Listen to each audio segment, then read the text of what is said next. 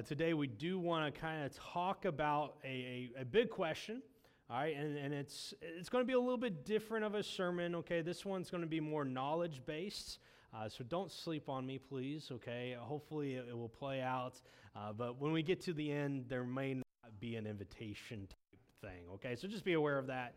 Today we want to ask this question: how should the church be ran or governed?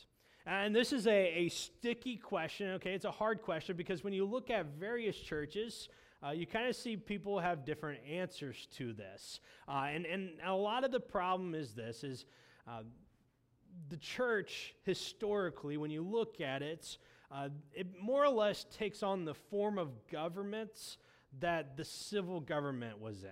All right, so you can kind of look at churches and kind of say, okay, I know when in history you guys started.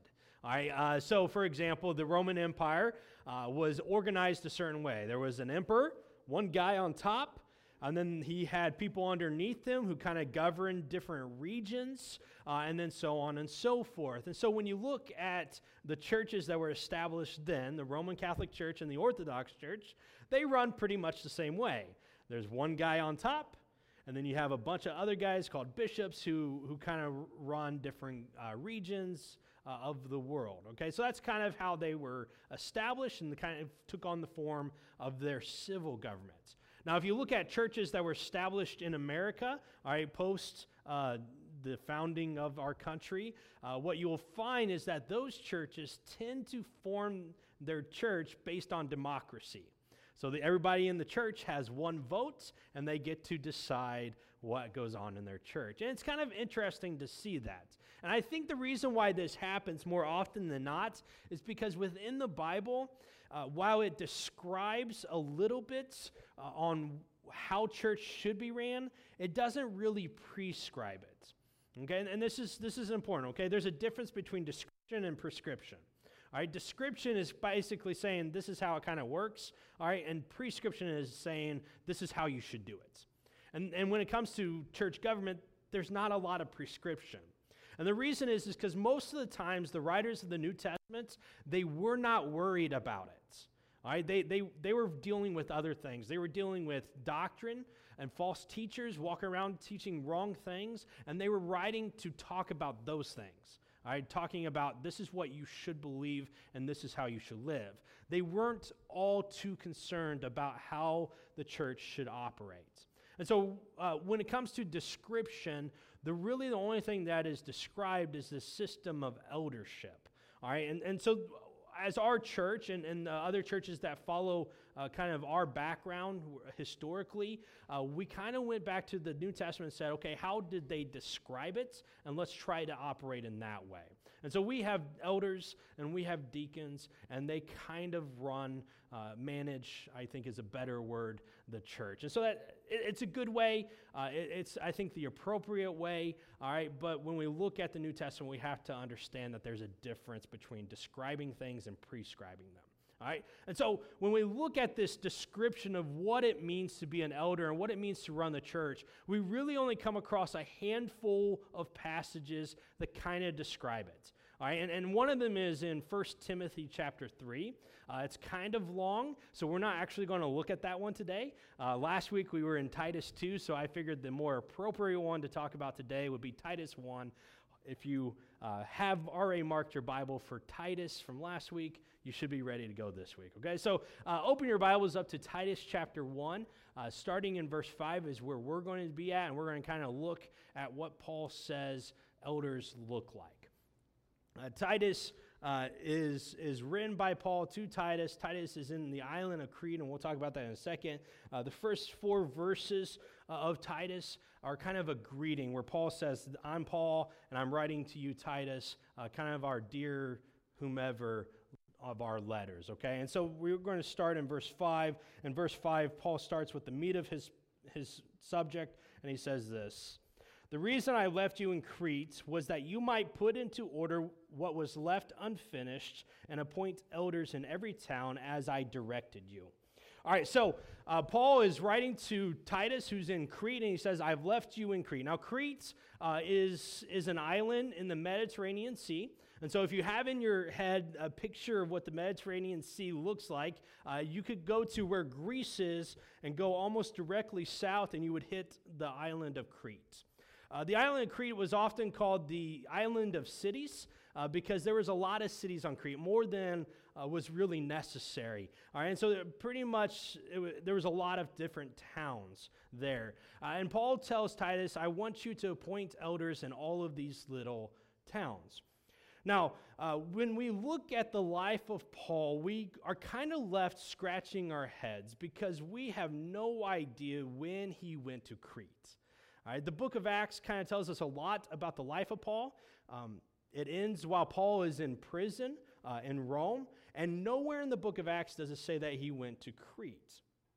Now, traditionally, we know that Paul left or was released from prison at the end of the book of Acts. He went around establishing more churches and then was put in prison again. So a lot of us assume that it's during these time period, after his first imprisonment in Rome and before his second imprisonment in Rome, that he went to Crete. What we do know is kind of the methodology that Paul used in establishing churches. We read about three different journeys that he goes on where he established churches in places where the church has never been. And in each of those situations, he would go into a town and he would talk to the Jews first. He would tell them about their Messiah. Some would accept it, most would not. And then he would go to the Gentiles of that town, those non-Jewish people, and we would tell them about the Messiah, Jesus. And a lot of them would accept, and after a couple of months, he would leave that town and go to the next town. And he would do that all throughout a region, almost like what we would call a state, okay? So he would do that throughout the state of Missouri, if you will. But before he left that region, he would travel back to each one of those towns, and as he travels back, he appoints elders, men to lead the church while he's gone, or when he leaves. All right, and so that's kind of his methodology, and it appears that as he's writing to Titus here, that while he's been to Crete and while he started establishing Christians and churches, he didn't have time to put everything into order to establish elders, and so he's left Titus to do that task. And so he's going to, in the next few verses, kind of give Titus guidelines on what it means to be an elder. Now, it's important as we're reading this that we understand a couple of things, okay? First off, we have to understand that what Paul writes, he's writing in the background of the first century Crete. And if you read verses 10 and onwards, the rest of the chapter, you'll kind of see what Crete was dealing with. And the characteristics that he gives the elders is in direct contrast to the false teachers that are going around.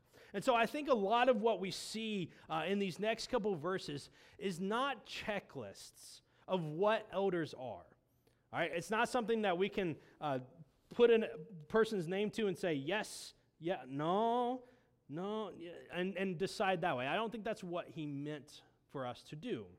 I think there's an overarching guideline, and we'll talk about that in a second, okay? There's one word that I think is the one thing that we have to keep in focus, and everything else here is kind of describing what it means to be blameless.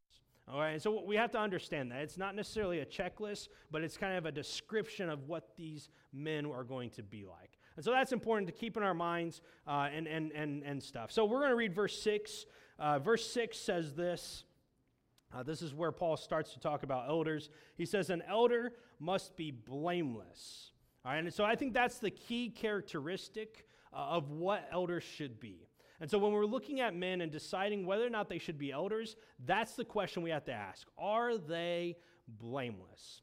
Now, this word is important, but it's going to appear in the next verse, so we're going to skip it right now, okay, and go on to what everything else that Paul says. All right, the next thing he says is that they must be faithful to his wife, a man whose children believe and are not open to the charge of being wild and disobedience. All right, so when we look at this word, this is where it gets fun, okay? So stick with me. Don't space out on this, okay? All right, when he talks about being faithful to his wife, that phrase is really hard to translate. All right, if you have an older translation, what does yours say? Says a husband. What's that? There we go. It says a husband and one wife, right? All right, so when we look at the Greek, here's what it says, okay? It says 3 words. One woman, man. One woman, man. What does that mean? Well, that's a good question. I'm glad you asked it, okay? Here's the thing, is it's really hard to translate. When we look outside of the New Testaments, we don't really see it used contemporary with what Paul says. We see it used a lot in the early church fathers, and they're all trying to decide what it means, all right, because they don't even know, and they have lots of different interpretations of it. And part of the problem is this, okay? In English, all right, we have 2 different words to talk about whether a woman is a woman or whether she's a wife, right? 2 different words. If I say my wife, you know who I'm talking about. If I say my woman, it can get kind of sticky, and we don't really say it that way, do we? All right, same way with men, okay? There's 1 word for men, and there's 1 word for husband in English, but for in Greek, it's the same word, man, okay? And so it gets kind of tricky, and there's a lot of passages this way, okay? Are they talking about a wife, or are they talking about women in general? All right, and so it gets kind of sticky. And so when Paul says one woman, man, what does he mean? And there's really 4 interpretations. And normally I don't tell you about these interpretations. I just tell you which one's the most viable. All right, but this one is really up for discussion because we don't know. And since the beginning of the church, they've never decided. All right, they couldn't figure it out. So I'm going to give you all 4. I'll tell you which one I think is the most appropriate. And if you disagree with me, you're okay. All right, because you can believe something else because no one knows, and I don't know. All right, so the first one is this. The first one says that this tells us that the elder has to be married. All right, that's the first one. He has a woman, all right, one of them in particular, right? But he has to be married. All right, and so that's possible. I mean, it could be translated that way. It could be interpreted that way, but I think it leaves a lot of problems. All right, we have elders here. They are married. And if something, heaven forbid, one of their wives were to die, that would mean that if this means that he has to be married, that he would automatically be disqualified because he's a widower. And that's hard.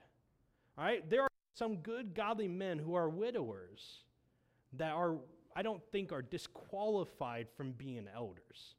All right, or you could take it this way, if he never married in the first place. All right, what happens then? Does that mean he's not qualified to be an elder? And some people, you can take it that way, and some people take it this way, and they argue, as elders, they're going to have to deal with marriage counseling. If they've never been married, how can they do that? And I understand that, but I think it's hard because Paul in 1 Corinthians, he talks about marriage, and he says that it's better for us not to get married. And the reason why he says it's better not to get married in the first place is because you have more time to devote yourself to the kingdom's work. And so I think it's kind of weird for Paul to say that in 1 Corinthians and then turn around and say in Titus, well, they have to be married to be a leader of the church. And so this is a viable, people say this, okay, but I don't necessarily think that this is what it means. All right, so I don't necessarily agree with that one. The next way you can interpret this is another fun one. Ready? You have one wife. That means you cannot be a polygamist. All right, and polygamy was something that happened. All right, this has some Old Testament backing to it. All right, the leaders in the Old Testament, they were supposed to only have one wife. When you look at the rules for a king, he was only supposed to have one. But then we look at what actually happened, right? And they didn't have one. All right, David, one of the greatest kings, he had at least 3 that I can recall. All right, his son Solomon, one of the wisest king, how many did he have? 1,000. All right, 1,000 wives and concubines combined. Okay, that's a lot. All right, wisest, that might be up for debate, right? All right, and so we see even some of the patriarchs. All right, Abraham. We don't really realize this, but Abraham probably had more than one wife, especially later on after Sarah dies. Jacob, he had at least 2 if you don't count the other 2. All right? So even the leaders, even the patriarchs in the Old Testament, while they were to be monogamous, they weren't always. Okay, but it was the ideal. It was a thing that they were supposed to do. Now, the problem that comes in with this interpretation is this. When we, can you give me some water in? When we look at the culture of that day, while it was legal to get married to more than one wife, it wasn't highly looked upon. I mean, the culture of the day, yeah, you could be a polygamist, but it was not the highest virtue. And so it wasn't really an issue. There were some, but it wasn't a problem. And most of what Paul talks about in Titus is dealing with the problems of the day. And if this isn't a problem, it would be kind of weird for Paul to make it an issue. All right, so if that makes sense, that's kind of where I'm at with it. It's not really an issue, and so I don't think that's what he meant by it. Now, these next two, you could go either way on it. All right, it's very possible that this is what Paul meant. The first one says it's talking about the number of marriages you can have, and that is one. And so this disqualifies a couple of people. It disqualifies anyone that's been divorced. All right, and so if you've been divorced, this interpretation would say that you could not be an elder. It also disqualifies men who maybe had a wife that died when they were younger and they got remarried. All right, so widowers who got remarried would also be disqualified in this. All right, and this is, I mean, in that day, people died young. If you remember last week, it's like 30 years old was the average age. And so you could get married when you were 18, 20, and your wife die a few years later. The other issue that comes in is when it comes to divorce is sticky. Because Jesus, he gives reasons why you can get a divorce. All right, Jesus' reason is if there's unfaithfulness in the marriage. All right, and that's a reason to get divorced. Paul gives us another one when he says you become a Christian and they're not, and they abandon you. All right, and so there are reasons viable that are given in the New Testament for divorce. All right, and so if one of those happen, why does that automatically disqualify someone? That's kind of my question in it. But again, this is one of those ones that people hold to, and it could very well mean what it means. And that's where you see the translation, the husband of one wife, in some of the older translations. All right, the last way is the one that I think is the most likely. And the reason why I think it's the most likely is because it deals with the moral character of a person. All right, when we look at this idea that the elder is to be blameless, we're talking about the moral character of who they are. All right, and so for me, the way that you can interpret this is talking about his faithfulness in marriage. All right, if he has a wife, is he faithful to her? And it also fits the social setting very well as well. All right, the social setting in the Greek-Roman world, there was a different standard for wives than there were for husbands when it came to marital faithfulness. As a wife, you could not have any extramarital relationship or else you'd be killed. All right, it was capital crime, that type of thing. But men, I mean, if you went to the prostitute, oh well. If you had a side lover, oh well. It wasn't highly looked down upon.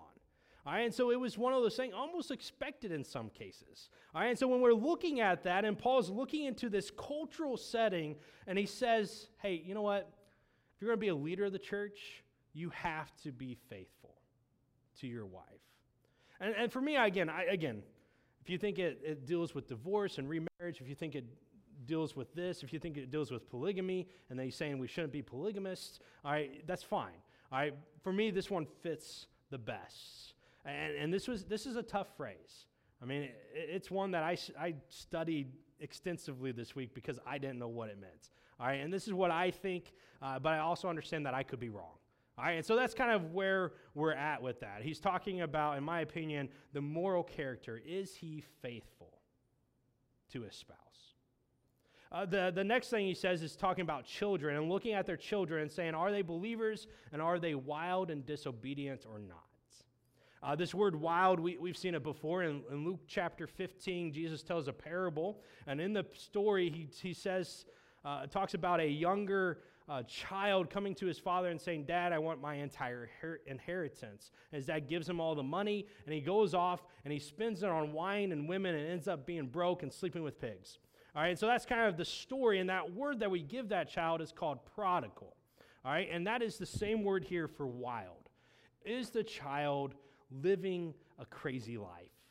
Are they going out and partying and having fun according to the world, or are they themselves faithful to God? Now, I think it's important that we make a distinction here. See, there's a difference between a child messing up, a person messing up, and them being a mess up, if that makes sense.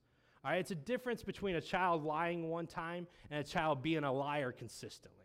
All right, and there's an important difference in that. An example from my life this week, I'm going to pick on one of my daughters. I won't tell you who, all right, because they're in the room, so I got to be kind today. All right, we dug up the area around my porch and was just trying to decide whether or not we wanted to level it off or not, and we were talking about the bricks and maybe just replacing them or pouring it. So we're looking at different options, and one of my daughters is outside listening to us. And as I went to go fill in the hole, she decided that she was going to help us take the bricks off.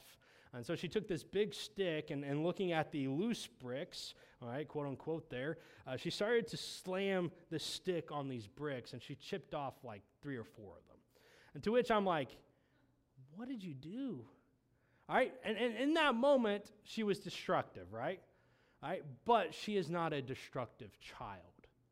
All right, there's a difference. While she did this, and I told her, don't ever do that again, and I hope that she doesn't, all right, she herself isn't going around on a typical basis breaking things just to break them. All right, and so there's a difference, and I think that's when we're looking at the child or the elder, it's okay for them to make mistakes because we all sin. But is the child consistently wild and consistently disobedient to their parents, or do they have those moments? And I think those are 2 different things. All right, so when we're looking at these men who are going to be elders, we have to first look at their family. What is their family like? Are they faithful to their wife? Do they have children who follow and listen them? Or are it's just chaos in their family? And Timothy gives us a great understanding of why this is important. Timothy tells us that the elder is to manage God's household, and if he can't manage his own family, then how can he be expected to manage the God's household well? And so that's the importance of this. And I think it all comes down to moral character. All right? Is he blameless when it comes to his family? Now we continue reading in verse 7 a couple of things. He says, since an overseer manages God's household, he must be blameless. All right, and when we look at elders in the New Testament, we aren't really told what they do. All right, there's only a few things that they do. We're told that they are shepherds. We're told here that they manage God's household. But what does that mean? Your guess is as good as mine.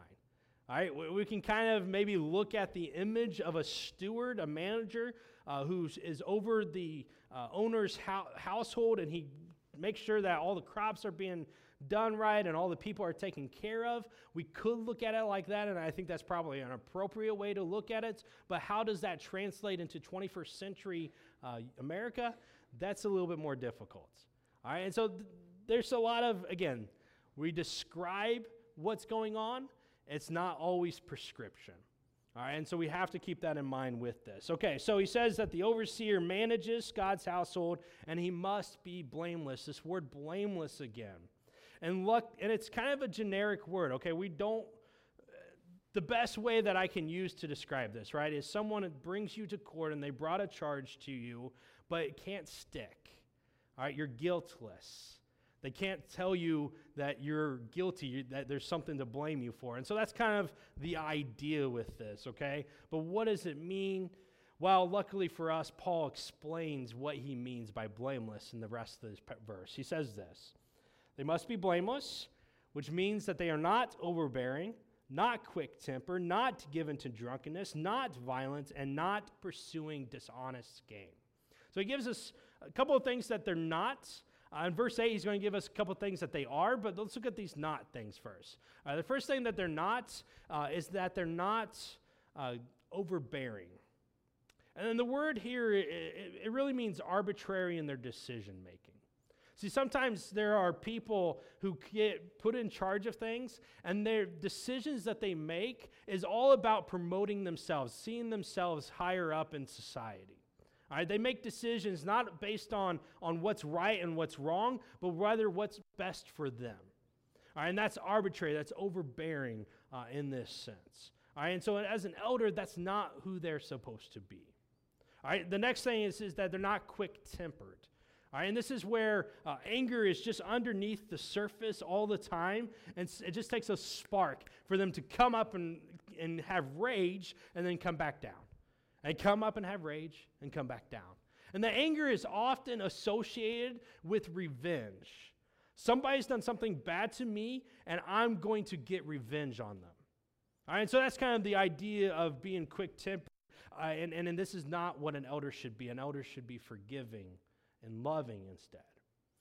We're told that they're not to be given over to drunkenness, so they should not be drunkards. All right, and this is important because alcohol is destructive. Alcohol is addictive. And as elders, these men are not to be enslaved to something other than God. And I think that's the important understanding of that, is they should be slaves to God, servants of God, and not to anything else. He then says they're not seeking after dishonest gain. As managers of God's household, our elders, they have a lot of leeway into where the funds of the church will go. When we collect offerings, they kind of decide where they will go. And it's a temptation for anyone to use those funds to improve their own financial security. Now, there are safeguards at Kentucky Road that doesn't happen, all right, but it doesn't mean that's not the case in other churches. And so when we're looking at leaders of the church, they need to not be seeking their own gain financially. All right, so those are some things that the elders are not to be when we're talking about blameless. Here's some things that they are to be in verse 8. We see rather they must be hospitable, one who loves what is good, who is self-controlled, upright, holy, and disciplined. This idea of hospitable, it's a really cool word. It means to love the stranger. All right, and in that world, they had hotels, but it wasn't someplace you wanted to stay. A lot of bad things happen. All right, and so when people came into town, that was kind of their last option. And what was kind of expected of everybody, but especially among the Christians, is that you would open your homes to strangers, to people you don't know, and you would take care of them. All right, and so that's, as elders, they are to be hospitable. All right, they are to be lovers of what is good. All right, not delighting in evil, not delighting that something bad happened, but loving the goodness that is God and the good things that are produced from that. They're to be self-controlled and disciplined. All right, everything about them is to be under control. Their actions, their words, their thoughts, are they in control of that? They're to be upright and holy. And this idea of upright is very close to blameless. All right, where blameless is you brought to court and you can't get anything to stick to them. Upright means that you're trying to think about how to bring them to court and you can't find anything to do so. Are they upright and are they holy? Now, in all of these things, we have to understand that doesn't mean that they're perfect. All right, being blameless is not being perfect. All right, there are going to be times where you get angry. There will be times that you don't make wise decisions. There's going to be times that you're not hospitable or that you don't love what is good. All right, but just because those are times in that doesn't automatically disqualify you. If you're consistently hospitable, consistently in self-control, consistently doing these things that cause you to be blameless, that is what qualifies you. On top of that, I think every one of these things that is talked about as elders are really things as Christians we need in our lives. See, elders, if anything, they are examples for the rest of us. They are men that you can look to and say, you know what? That's what it means to follow God. That's what it means to be a Christian. And elders should be men that we are willing to go after and say, you know what, I'm going to follow them.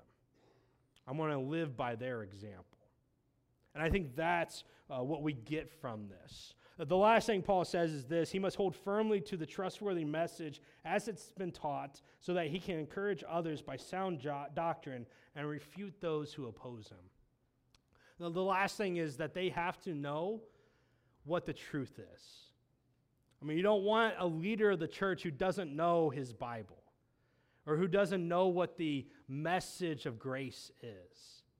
I mean, that's kind of defeating the point.